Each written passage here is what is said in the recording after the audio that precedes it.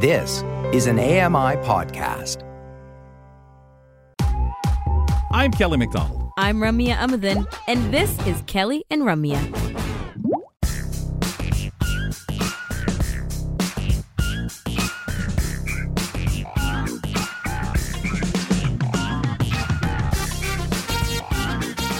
Speaking of Twitter, how do you reach out to us? Well, AMI Audio can be found at the handle at AMI Audio. That's at AMI Audio. You can follow along with what's happening on the program. You can see what's going on with all the other shows and interact. That's at AMI Audio on Twitter. Ramya available at All Rams on Twitter. At All Rams with a Z. I'm at AMI Kelly Mac. AMI Kelly Mac. Appreciate the follows. Feedback at AMI.ca. Maybe you've got a question about AMI TV, AMI Tele, or AMI Audio. Send it to the gang at Communications and Marketing Departments over there. Feedback at AMI.ca, and they'll be happy to help you out answering or passing it on. If you want to check out the Accessible Media Inc. Facebook page, that's available to you as well.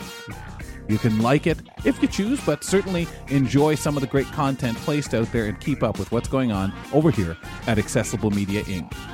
Ramya Amadin, my co-host, she's at the home studio in Toronto. Kelly McDonald here at the home studio, London, Ontario. At his home studio, hanging out in Vancouver, ready to join us to talk health headlines at this point on a Wednesday as we work our way through the week, is Grant Hardy, reporter. Hello, sir. How are you? Hello, Kelly and Ramya. Well, I'm actually doing pretty good today, but I'm going to try and put on my angry hat for a second here. Oh gosh, that's that big red one. Okay. You're just glad you're in Ontario and I'm in BC, because we are talking about how to channel your rage into a successful workout. I just realized that actually sounded vaguely threatening, and I did not mean it to. So just to it's rage in the cage in the workout. The wrestlers would say that. We trust you won't harm us. Yeah, exactly. Absolutely not. This is an article from Self. Now, the feel-good effects of rage workouts are double-pronged. They can help you feel strong and capable during the actual session, and then afterward, they can help you feel less incensed. We have biology to thank for making us feel so strong during our rage-fueled workouts. That's because anger can trigger the fight or flight response, making your body think it's preparing to flee a dangerous situation or fight an enemy, even if that enemy is just an annoying work email you received. Can really get those endorphins going, which spark a process sending more blood to your muscles, which gives your muscles extra energy in the form of oxygen. So your perception of how easy the workout is may be skewed.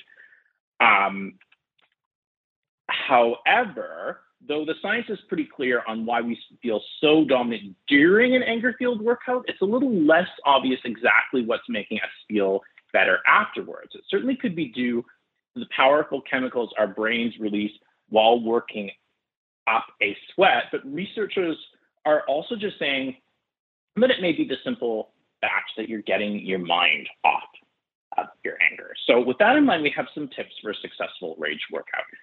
Consider what kind of movement you need. In many cases, this may be a favorite class, going to a class where you kind of know the overall drill, can perfect the distraction. When you're too upset to think clearly, having someone tell you what to do is helpful. And also ask yourself, what would satisfy me right now? And what will be easy for me to get to? Second tip, check your environment. So once you know what you feel like doing, make sure you can let loose in a way that won't bother anyone else, right? If you're going to be too, noisier than usual, but you're in a gym or you have other people around you, they recommend maybe putting on your intense, angry playlist to groove out to instead over your earphones. They say don't skip your warm-up. This is really important, especially since your primed to go body is going to be telling you otherwise, but doing a warm-up is going to be hard, but it gradually increases your core temperature and blood flow to your muscles, which helps you physically and mentally prepare for your workout. And that's especially important if you go harder, faster, or longer than usual. And they also have a few other tips like to practice mindfulness, practice your cool down routine as well. Make sure that you're cooling off appropriately and reevaluating as you're going through your workout. And also, just to clarify, don't use working out as your only way to channel your rage, so that if you're injured or if there is, something more seriously that you have to deal with, process some emotions, don't just use exercise as your only outlet for those emotions. What do you guys think? Have you ever done an angry rage workouts, or is it more of a, I don't know, kind of thing where you go into it calm from the start, or more of a routine thing? I've done, being annoyed about something, gone in and worked out, and I find generally it's just tiring. Like you do the workout, but I would be so frustrated, and lifting those weights and the weight of them felt like you're pushing back. It would make me angrier to where I would end up working out harder, and then I'd end up being tireder. So it does definitely, in the long run, either calms you down because you get so tired, but definitely I can totally relate to how you feel in the way of strength.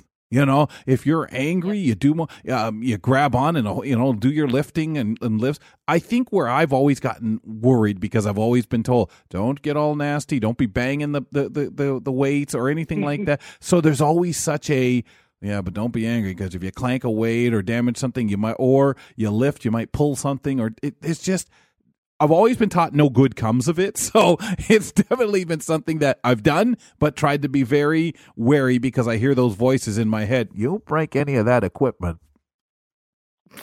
Yeah, it's ironic, isn't it? Yeah, go ahead. Yeah. For sure. No, it really is. And the thing is, for me, I can't remember. A lot of people say, think about how you're going to feel after, right? Like after your workout, especially if you're kind of resentful going in, or you're not really sure, you're just not feeling it that day. That's what I work with. Like not necessarily how I'm going to feel afterwards, but the rage of not wanting to work out while I'm working out.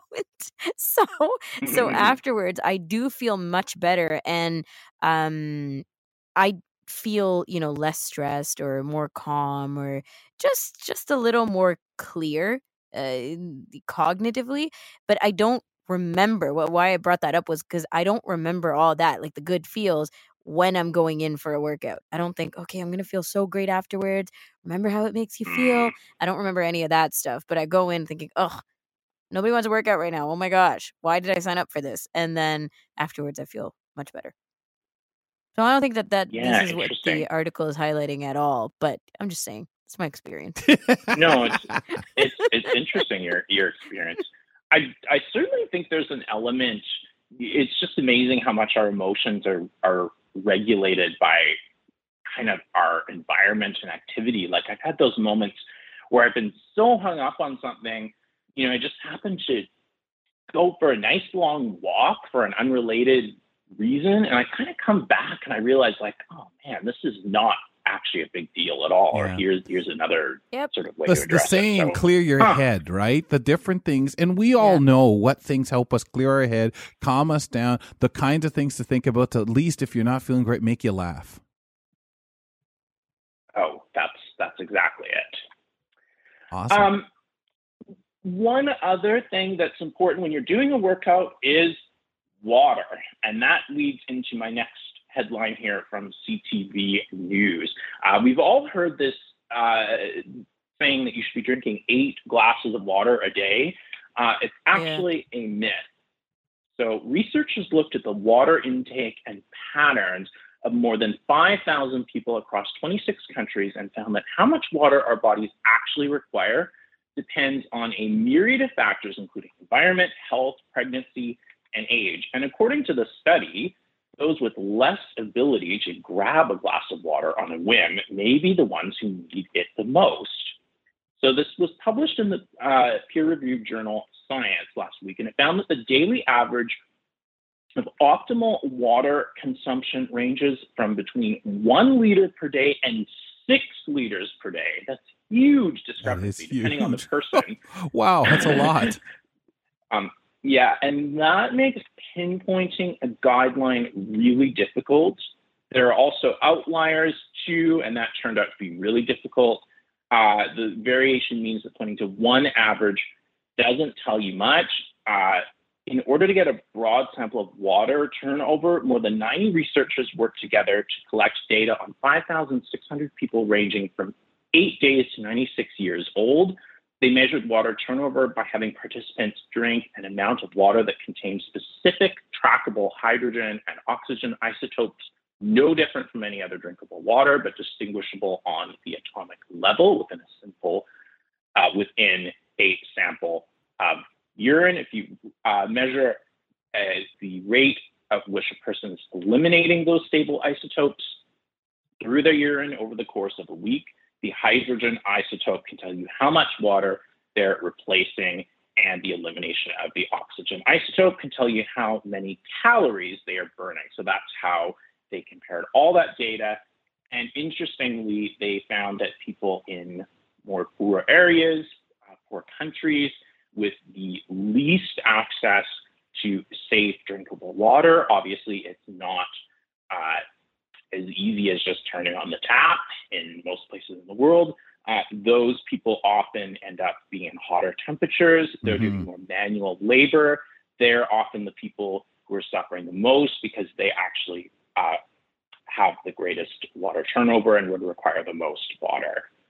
So some of those conclusions are, not great, but it does sort of at least address the question that this 8 glasses of water rule is really a myth. How could it not be, right? We don't all have a set food menu. And conditions and the other things we do. I'm a big coffee person early in the day, and I'm trying to back that off a bit because I'm not a big water drinker in the morning. So I've been trying to balance it out, make sure that I have what I'm supposed to. The rest of the day, I love my water, but I've heard this myth and thought, that's all I need is it just to be going into cells and puffing me out or retaining water and being a problem unless I'm burning it off enough. But that's a fantastic stat. 1 liter versus those who might need 6 based on all those very understandable, Ramya, reasons.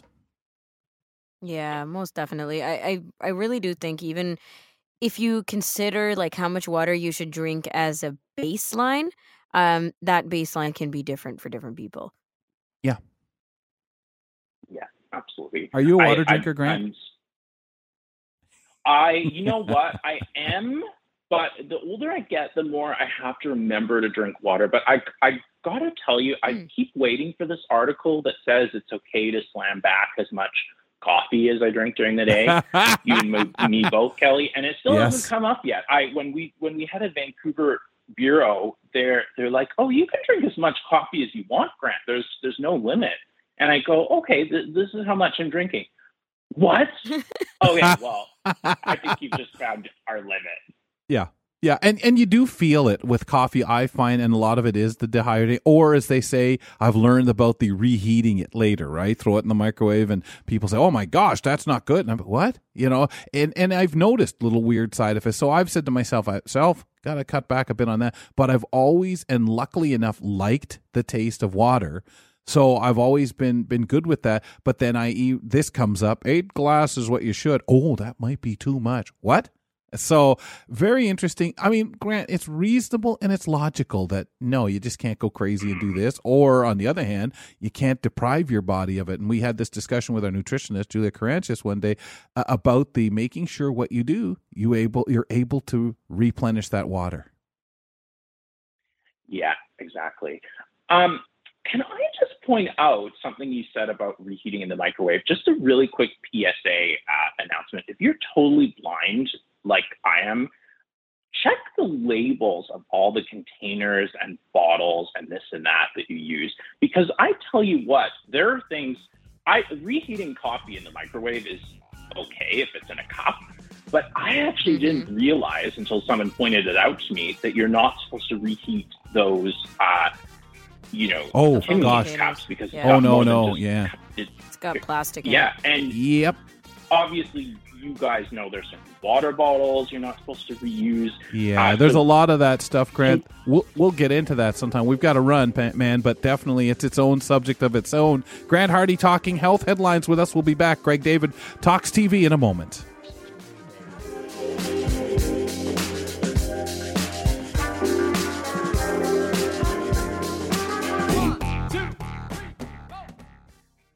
Hi, I'm Red Sail, inviting you to download the latest episode of My Life in Books, where internationally acclaimed authors discuss their lives, their work, and 3 books that have resonated with them.